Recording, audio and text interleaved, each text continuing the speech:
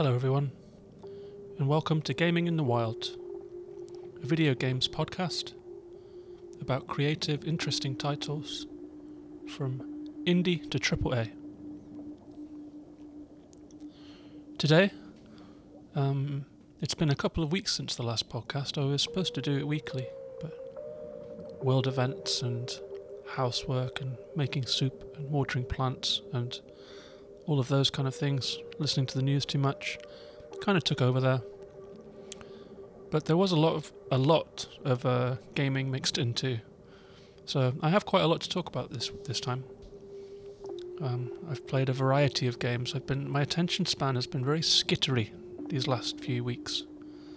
I've struggled to focus, sit down, sit still, play a game for a decent span of time. But I did want to play because it's good. It takes your mind off things. It's a nice, relaxing thing to do. So I played a lot, spread across Nintendo Switch, PS4, 3DS. Usually like half-hour stretches on a game, and there's like 5 or 6 games going at any one time. The one game that I have given a proper 6 hours in a couple of sittings was In Other Waters. It's a brand new indie game that came out a couple of weeks ago, and it's made quite a stir in the games media with good reason. It's a really interesting title. I was sent it to review for Switch Indie Fix, really cool website that you might have read. If you haven't, check it out. Also Switch Indie Fix on Twitch and Twitter and all those places, run by a really nice guy called Adam. So thanks to Adam for sending me the game. It was a real pleasure to play through. It was a very interesting, unusual, ingenious title. Very aesthetically considered. Very considered on every front, actually. You can tell that the mind behind this game knows exactly what it was going to be and has looked at every angle of it to make sure that it's as good as it can be. It was designed and written by Gareth Damian Martin and published by a fellow traveller. The game, it's described by the maker as a unique narrative exploration game, which is a good way of putting it. As I played through it, it's kind of a hard one to describe. It's got a lot of angles to it, but I'm going to try for you. As I was playing through it, I realised at some point that it was the most ingenious, forward-thinking text adventure that I've ever played. I played text adventures. They were some of the first games I ever played. There was a game called Sphinx Adventure, and you literally just read text, like you are in a clearing, there is a pirate here, etc. And you can type run away, you can type attack pirate, talk to pirate, these kind of things. And there's no graphics. And what In Other Waters does is it creates a topographical map that you're looking at, so you can see the lines, curves, and heights and depths of the ocean. Overlaid on that, there is a HUD, a heads-up display, which has a lot of different complicated information on it that you might struggle to understand at first. But as the game progresses, it gently teaches you what each thing is. There is a little bit of groping around at the start, kind of trying to figure out what you're supposed to do. But I think that's intentional. And you are not the protagonist of the story. Or maybe you are, but the main character is a doctor, a xenobiologist, a marine biologist of alien worlds, called Dr. Ellery Vass. Ellery wakes up or arrives in the game. You first encounter Ellery when you come into the game, and there's a voice saying on the screen in a text bubble, "Hello? Is anyone there?" And Ellery starts trying to call for help. Is paralyzed in an underwater exploration suit. And as you struggle with the buttons a little bit and fumble around and try and get your head in the game, it becomes apparent that you can reply to Ellery using the left or right D-pad just to mean yes or no. That's all you can do to communicate with Ellery. So you say yes, and Ellery's like, "Oh, thank God, someone's here, an AI is here to help me fix this suit. And Ellery talks you through a couple of basic controls, and then you start to navigate your way through the ocean looking for a safe place, a way station.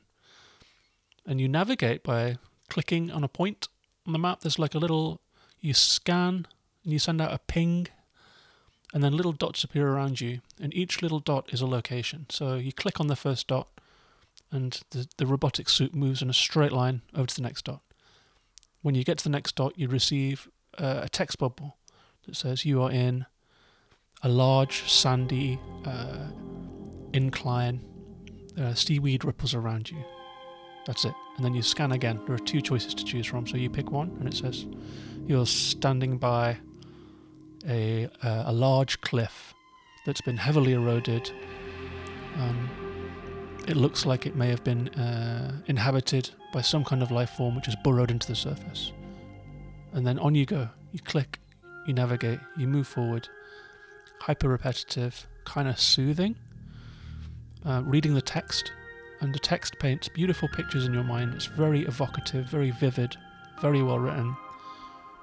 Literary text that you get, but you get it in tiny bite-sized chunks, like text messages almost. So the game is kind of tricking you into doing an awful lot of reading, but in a very gamified way. It's sugared the pill, and it's beautiful to look at. The screen is a beautiful sort of aqua blue colour. The hood is a bright neon yellow. The game is very vivid. As you go deeper, the blue will darken. As you go higher, the blue will lighten. Life forms appear on the screen as dots, moving dots. You can scan them. And there's a really cool discovery and exploration system. So if you manage to scan a fast-moving dot, then Ellery will identify it, make preliminary notes about what it is in the text. Like, oh, it's a fast-moving jellyfish. It's translucent and moves faster than you would expect. Where is it going? And then you see another one, you scan it again, and Ellery is like, I can see that the tentacles are attached to the underside of the hood. And then if you scan it 5 times, you get a nice tinkling sound of discovery. And Ellery has made enough observations to do a taxonomy entry in the database. So when you get back to base after your first dive, you've scanned 2 or 3 different creatures. You can sample the seaweed while you're underwater too. So you come back to the lab with 3 or 4 samples, some seaweed, a tentacle of a dead animal. You file them, you scan them, and then you can open the taxonomy. And between Ellery's observations and between your samples, you will get a nice, rich, multi-page entry about each and every piece of flora and fauna that you've discovered. And so what you're doing as a side effect of carrying out the narrative of the game, just by travelling through this environment, is building an incredibly rich, incredibly detailed, incredibly convincing taxonomy of the creatures that live on an alien world.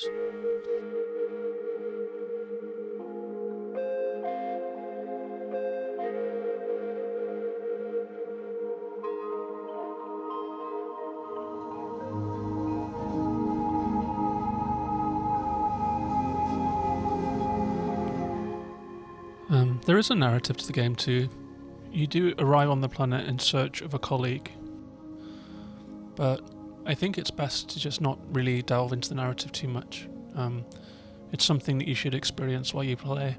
Suffice to say that it's enough to keep you going. It was enough to keep me going through the game and to give me a sense of purpose. But in honesty, I was really playing for the exploration, for the experience of being a xenobiologist, collecting samples, making observations, discovering huge blooms of coral and life forms that form a ceiling over you in the sea, and getting deep into this really mystical science fiction landscape that this game somehow manages to conjure with a simple map and words.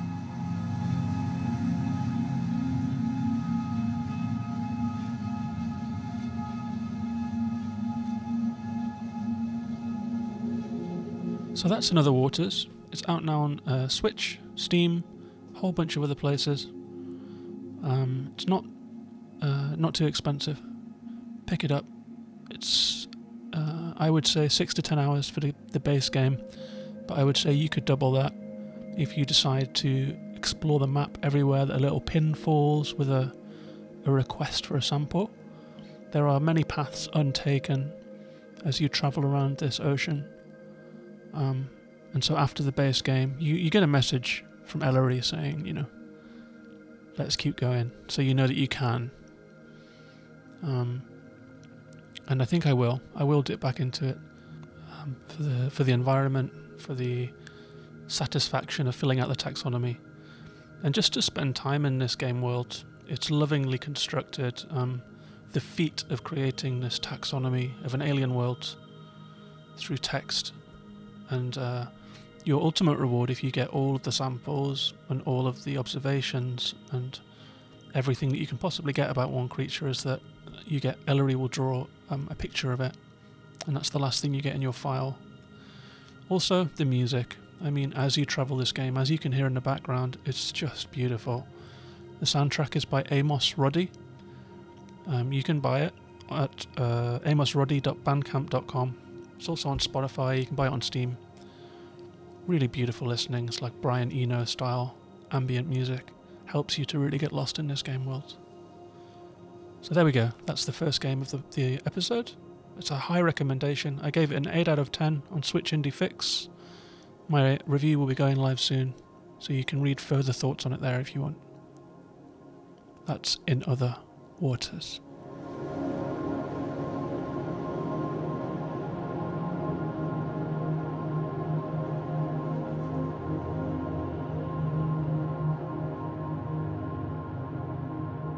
I was really wanting to just leave that soundtrack playing, to be honest with you. It's just beautiful. It's really in my taste bracket. But the second game that I'm going to talk about today is a complete leap away from this arty, current indie game style that we've just been talking about now, because it is a kind of strangely forgotten AAA game that came out on the PlayStation 4 called Gravity Rush 2.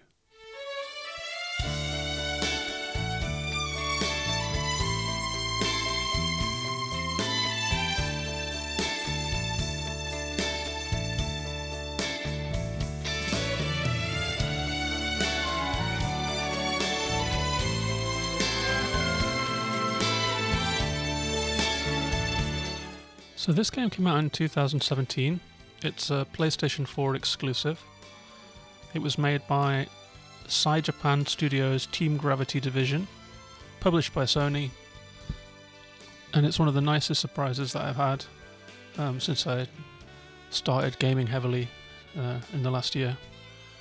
I downloaded this one as I was just browsing through the PS Now store, where there are hundreds of games. You have a membership. It's Netflix for games. It's one of the downloadable titles. It had cool anime artwork, and I'd heard a little bit about Gravity Rush and the core mechanic of it, and I thought, that's cool, I'm going to give this a try. So I just started it up one night with no real expectations, and I was surprised to find that it's just a stunning game. It begins with an elevator going down into a hazardous mining zone, and you're a heavily clad, heavily suited miner. You have to walk out with your other miners and mine for crystals. But the mining trip is attacked by a bunch of nasty black octopus creatures with purple eyes. And before you know it, you've thrown off your suit and you've been revealed to be the kind of youthful, supermodel-looking, gravity-defying superhero Cat, who I assume we're supposed to know at this moment from the first game, which was on PS Vita. But I haven't played the first game. It doesn't really matter. Maybe I should have to get the context, but Cat can defy gravity. You can press a button to make Cat float in the air, then you aim your target and hit go, and off she goes. She can fly up, down, completely gravity-defying character. In the air, she can perform attacks, hit a square, and she'll do a gravity kick. Fly in fast, hit the enemy hard. She can also pick up items like Jessie in Control. She can pick up 3 items at first and you can throw them. And she can do a string attack, a pretty easy combo attack. It's just a single button bash, which you can power up from 5 to 6 to 7 to 11, 12 different moves in a string. And after this mining trip, you go back to Banga Village. It's a floating village. Every building in Gravity Rush 2 is powered by these crystals, purple crystals that defy gravity 2. And you're collecting them, you're mining them, they're a resource. And you're stuck in this mining village. It's a really beautifully realized location as a little hub world for the game. There's different characters that have different roles. There's like a little kind of dock area, the work areas, living quarters, in wooden shacks that are connected by wooden walkways. It's a little bit like the movie Waterworld, if you've seen that, except instead of the encampments floating on water, they're floating in the air. And as a gravity shifter, you are a kind of incredibly valuable resource, and the people around you seem to clock onto that pretty fast. Kat, as a character, is adorable. She's like the most optimistic, wide-eyed character that wants to believe the best out of every situation. So anytime you get some creepy old miner or like some dude who wants you to do a job for them because they're lazy or because it's easier for you, Kat will just rationalize it and she'll do it. Side quests are always like some old guy is like, oh, my stuff is everywhere, and you go and grab all his stuff with your gravity skills, put it in one place. Could have done it himself, but Kat will do it anyway because she's just really nice.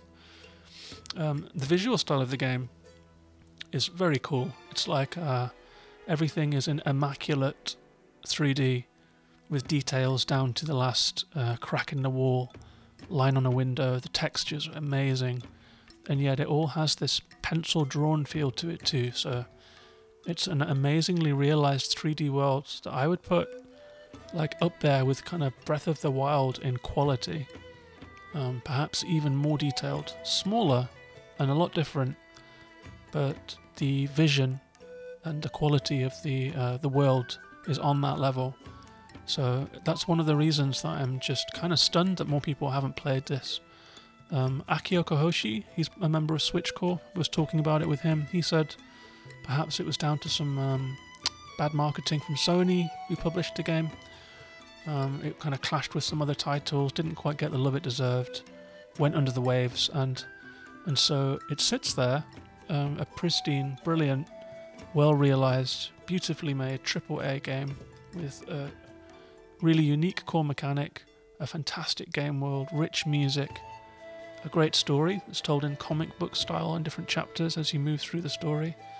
The missions are really varied, the gameplay is excellent. I'm all about freedom in open world environments, and this game gives you as much freedom as you could possibly wish for, as you can literally fly under, over, up the side of skyscrapers when you reach the city area. The city area is a bustling metropolis that many games have tried to emulate. You know, like in Horizon Zero Dawn, there's a main city, but it's a little bit disappointing. In Skyrim, there are kind of big settlements. The main city is supposed to feel impressive, but it feels empty. Many games try, but the cities are hard to do, and they often feel empty and stilted and strange, like they're supposed to be packed marketplaces and bustle. It just doesn't quite come off. In this game, it feels real. There are people selling food, jugglers, people walking around, old ladies just taking in the sun, fighting couples, groups of friends, students with backpacks. As you walk through the city, you can almost smell food in the air, you can hear the bustle of the people, and it's just a joyful experience of a game. So I've been playing it mission by mission, taking it slow. Like I said, my attention is a bit everywhere. I think the main game is, there are 20 missions, I'm on mission 7. Nothing has been incredibly challenging so far. There's a couple of missions where, there is a downside to the gameplay. That is, as you're zapping around at all angles, the world is spinning like crazy around you. It's very easy to get turned around and find yourself upside down, stuck under a giant lily pad or wherever you are, on the bottom of an island that you're supposed to be mining on the top, and you'll drop to your death because you've run out of gravity power, which you have to recharge. So there, There's mechanics just due to the kind of freedom that you have in-game. The mechanics necessarily almost leave you disorientated at some points, and it's a bit of an eye roll moment if you're trying to take out a boss or doing a time challenge or something like that. But it's really not enough to take the shine or the sheen off the game or the game experience. It's an absolutely A+ game. I cannot recommend it enough. If you have PS Now, download it immediately. Turn off this podcast, download it immediately. If you don't, seek it out. It's a keeper. That's Gravity Rush 2.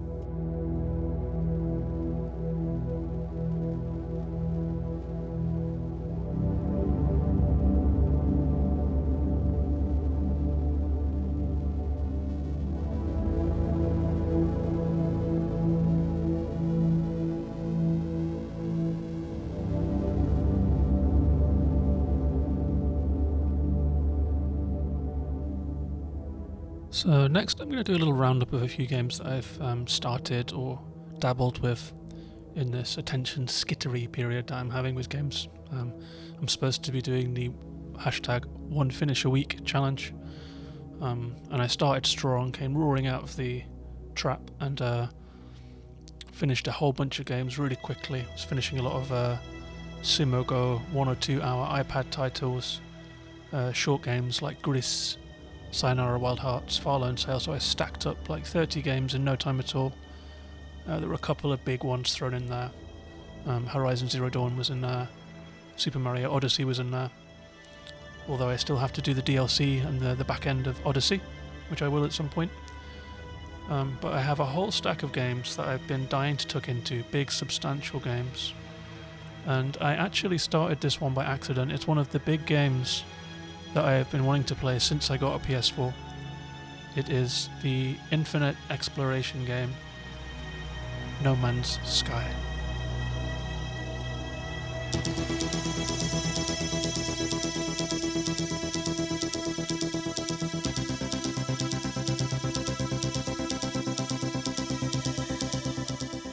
As I learned when I was reading about this game before I started it, it's had a controversial history. It was a hype title that took a long time in development, and when it came out, it wasn't finished. People were really mad with it. It was too empty. The gameplay wasn't fully developed. It wasn't what people hoped it would be. And over the years since its release, the studio behind this game have worked tirelessly and relentlessly on making No Man's Sky the game that everyone hoped for. And as a fresh pair of eyes coming into it at this late time, I was really excited to see what my first experience of it would be. And I'm very pleased to tell you that it completely lived up to my hopes. The game begins when you wake up in a spacesuit lying on the ground on an alien world. One of the hooks of No Man's Sky is that the worlds are generated so that each one is unique. They're generative worlds. The life forms that you'll encounter, the fauna, the colour of the earth, the planets that are around you are always different. The scenario, however, is the same. So your first task is pretty intense beginning. Your first task is to figure out how the hell to reactivate the life support systems on your suit before you die. So you have to not only do that, but you have to figure out the game's interface, which includes mining elements with a laser and then extracting what you need from them, going into a complex menu system and figuring out which element helps you, for example, top up your oxygen, which element helps you top up your toxicity shields, and then figuring that shit out really quickly. I died within 5 minutes on my first try and rolled my eyes, so fuck it, I'll give it one more go. Opened the game up again and somehow managed to realise that if I disassembled this fungal growth that I could feed my oxygen tank long enough to stay alive and get to the beacon. At the beacon you find a ship that needs repair. It's not easy to repair the ship. You have to mine for different elements. You have to fix your scanner to scan for the elements you need. When you have enough ferric dust, you have to craft a refiner, which you then put it through. You get some metal, you make some metal sheets, you patch up your ship, and times that by 3. So the first 2 hours of the game are spent hunting for resources to patch up your ship. But when you do, the ship is ready to go, you've got the fuel, you hit the launch button, and suddenly you lift off. You're flying over the planet, out of the atmosphere, and into the cosmos, into the rings of the nearby planets, through asteroid fields. The sense of freedom and liberation was really incredible, partially because of that difficult grind of the first few hours. I circled the planet. There was some kind of beacon to go to, so I went back down there, landed again, started building my own base, opening up my skill tree, and I could tell. I mean, I started playing at I think 11 p.m. and I came out of a deep trance when I realised that the bins were being taken away and it was 7 a.m. I was just stuck in this game for 8 whole hours, and that's just the first time I've played it. It's the only time I've played it. I've been a little scared to open it again because I know I'm going to lose an awful lot of time to this game. So I'm incredibly excited to have started my journey in No Man's Sky. And I think I'm going to have a really good time with this game. I can't wait to progress further into it and see everything that it has to offer. The work has paid off, I can say that. It's stunning. That's No Man's Sky.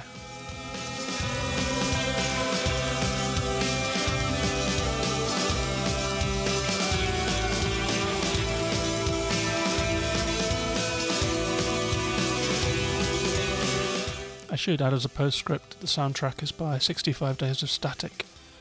It's a band that I've been familiar with before. I've seen them play live. I think they were from Oxford back when I was living in England and going to a lot of gigs. They were quite a big deal at the time, and they've done an amazing job here. That particular track is pretty rocky like their old style, but as you can imagine, a lot of what they made for this game is ambient. Music triggers at certain moments in the game. It's very well judged. Like say that you've just carried out a really long, boring task of getting some metal together, and you finally grind out the metal you need, and you'll get the achievement unlocked of 65 Days of Static, playing you some music. When you leave the planet, it's like some good 2001 vibes. The whole thing is just a quality production. Very excited to play it. As for what else I've been playing, it's completely different to everything that we've talked about so far. In order to chill, I've kind of had a rule of no dystopian worlds. I've wanted to focus on games that are colourful and uplifting in some way. In other waters certainly is. Maybe a little bit of dystopia in there, but not much. Gravity Rush 2, it's joyful, cartoonish. No Man's Sky, infinite exploration of the cosmos. What could be more positive? And the other games that I've been playing though, much simpler, more childlike. I've just been playing these colourful little games. Like I got a 3DS at Christmas. I had never owned a 3DS first time around, so I bought up a bunch of games. So I've been dipping into Hyrule Warriors. It's a hack and slash game set in the Hyrule Kingdom, kind of parallel game to the Zelda universe. It contains all of the characters from throughout the Zelda series, popping their heads into the different episodes. The main gameplay is a battlefield game where you are swamped with hundreds of enemies at any given time, and you play a massively overpowered Link who can swing his sword and send 20 enemies spinning into the sky.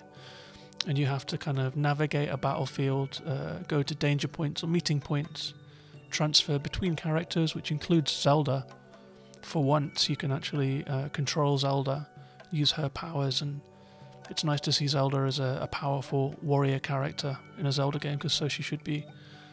You can also be, you will come across Midna, you'll come across the young version of Impa, who's very old in Breath of the Wild, but who's still like a badass warrior here.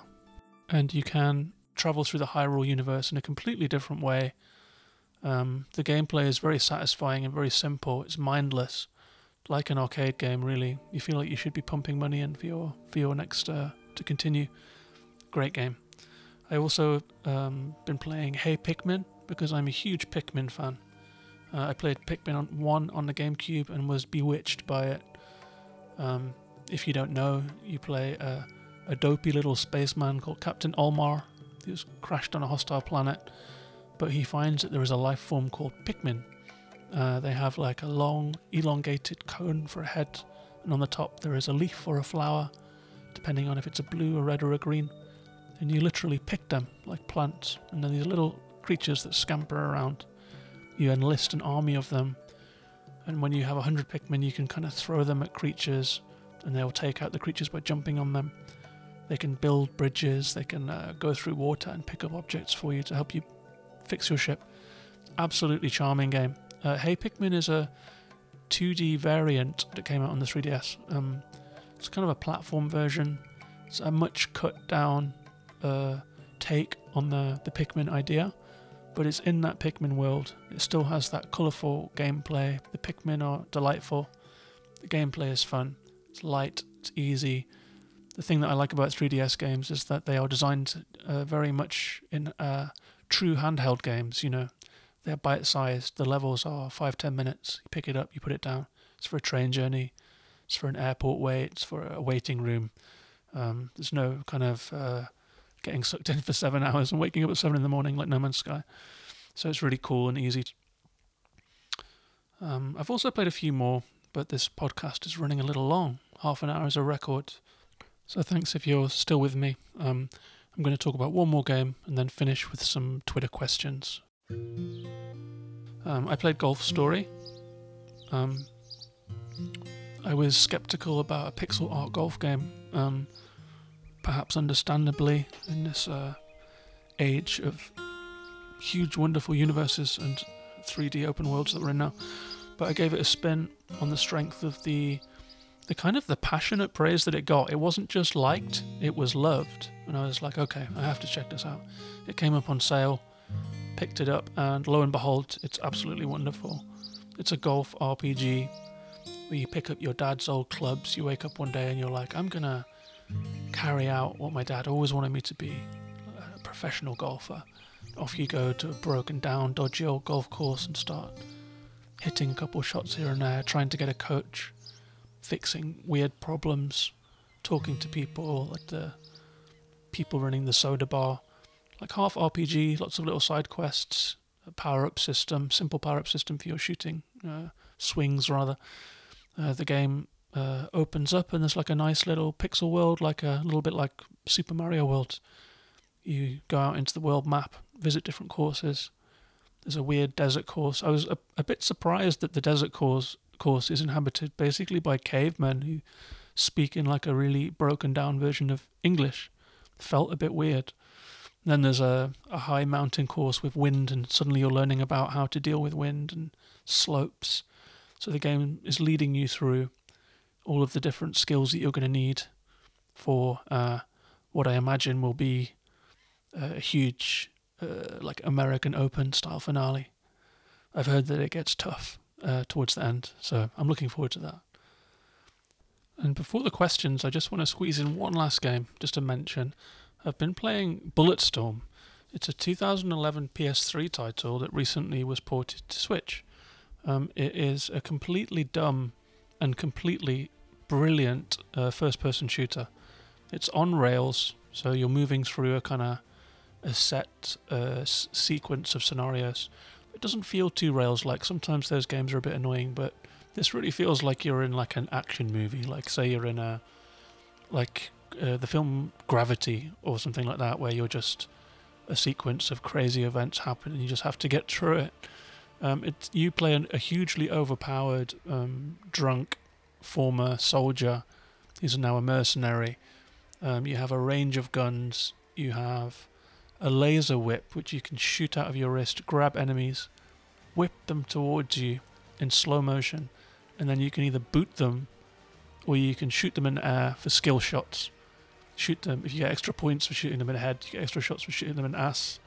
It's kind of a very gruff dude sense of humour throughout the game.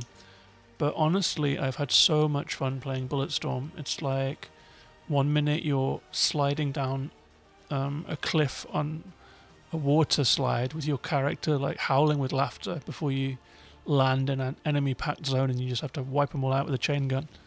And the next minute you're escaping on a train, firing off the back of the train at all these bouncing Mad Max buggies that are kind of cruising over sand dunes to try and get you. It's just like a wild ride. You can play it episodically. It's chapters. There are plenty of checkpoints. It's really friendly to the player. It's not too hard, but the graphics are great. The sound is great. The script is funny, in its kind of sort of stupid Tango and Cash Rambo kind of way. I picked it up on sale. It's like everyone likes to just occasionally play a game where you just get a massive chain gun and destroy a bunch of stuff. It's just a game format that's really fun to play once in a while. And honestly, I can't recommend Bulletstorm enough. I'm halfway through and I'm just dying to see what comes next. It's crazy. The director has gone all the way with his ideas. Fully recommended. I say this game's a bit of a guilty pleasure. It's like Jurassic Park, or like just watching an X-Man movie with a big bucket of popcorn. And sometimes we all like to do that.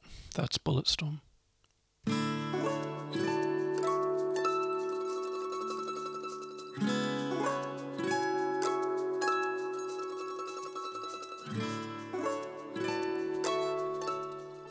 I thought it would be fun to just finish with a couple of Twitter questions. So I put out a little call on Twitter. I'm at Gaming in the Wild on Twitter, to see if people had any questions they want to ask about games, about life, about Iceland, about whatever really. There's a really great community on Twitter for games, and I take such pleasure in it every day, just like chit-chatting to people, following new people, finding out what people are playing.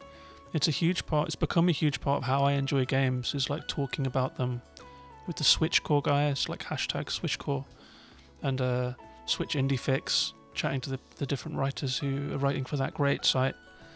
And the first question comes from Adam, who is the editor of Switch Indie Fix. He says, here's a question, John. You're going back and playing older games in lockdown. Why not brand new ones? And that's like a super fair question. Like, I feel seen with that one. But the truth is, I think I might have mentioned this before, but I sold all my consoles when I moved to Iceland. I had a big collection of consoles. I had Saturn, SNES, 64, GameCube, Xbox, PS1, PS2, and a library of games. And I sold them all for like several £100, because I was downsizing my life. And I moved to Iceland and I really didn't pick up a game since then. Just had a super busy work life, and a super Spartan lifestyle, just like moved around from apartment to apartment with not that much stuff.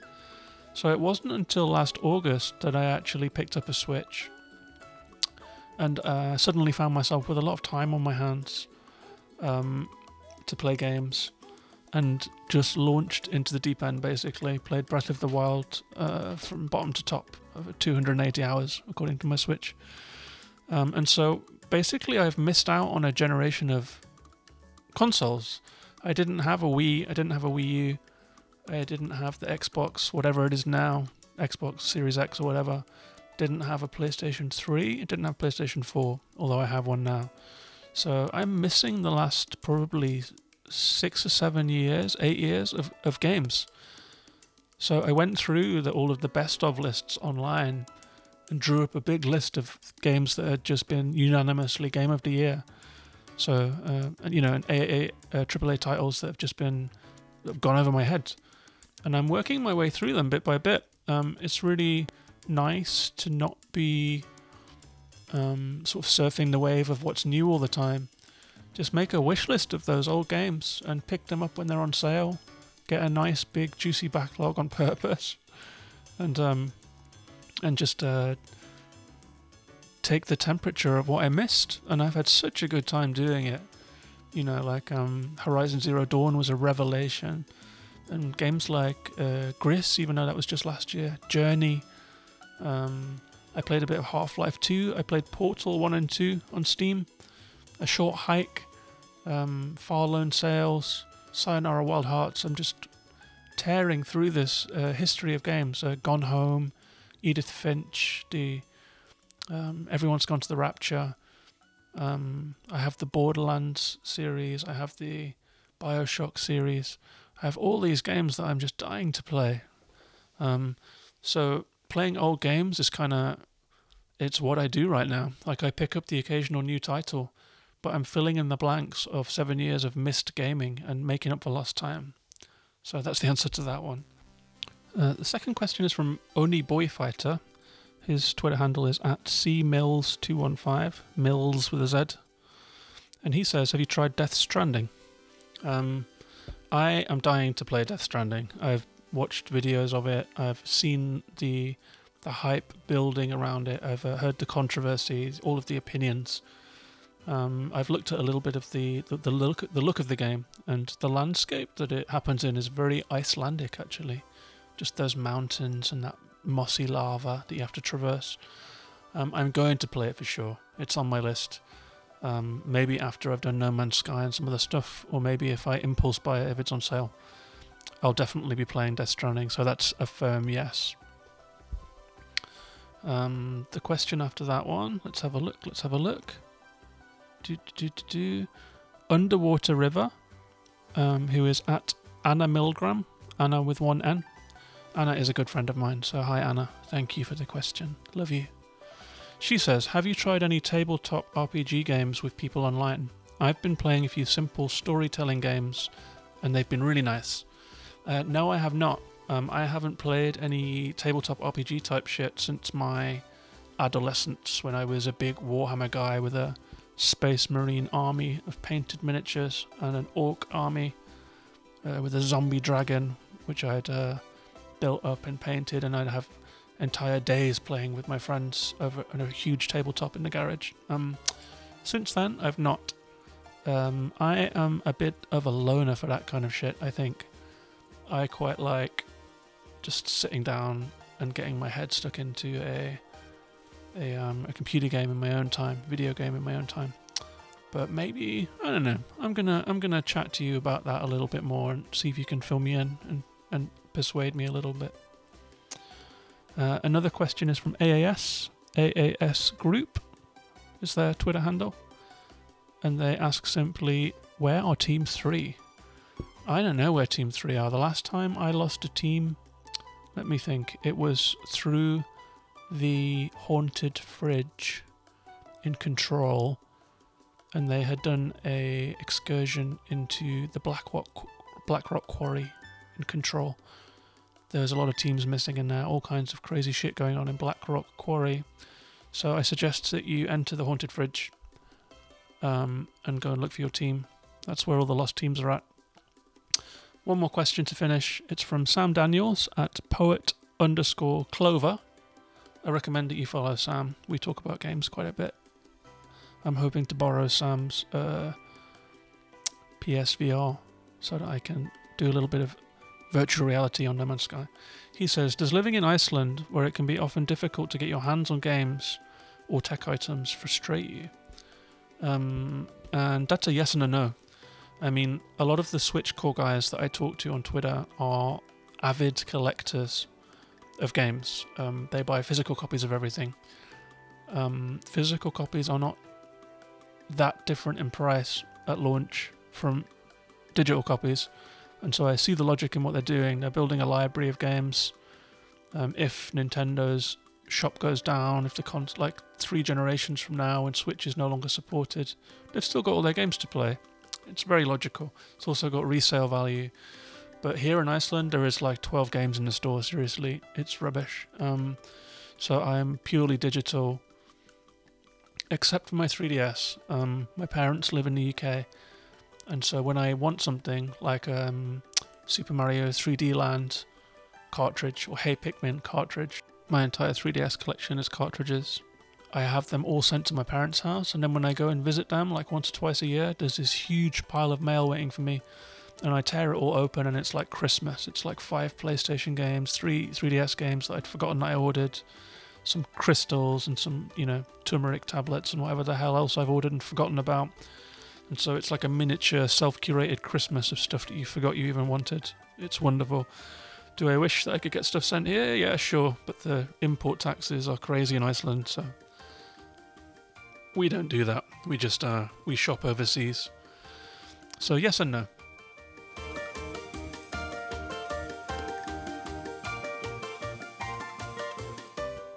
So that's the podcast. I hope that you enjoyed this edition. It's my own fault that it's so long because I feel like Gravity Rush and In Other Waters should have been 2 separate episodes, and I've just been living my life and forgetting to do podcasts. So I hope that you enjoyed this long 45-minute epic of a podcast. Thank you for the questions. Thank you for all of the people on Twitter, the Twitter community. I just want to thank everybody for being so nice all the time.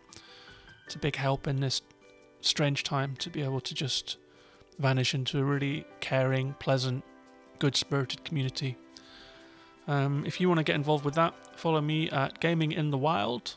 Check out the people posting on the hashtag SwitchCorps. That's Switch, CORPS.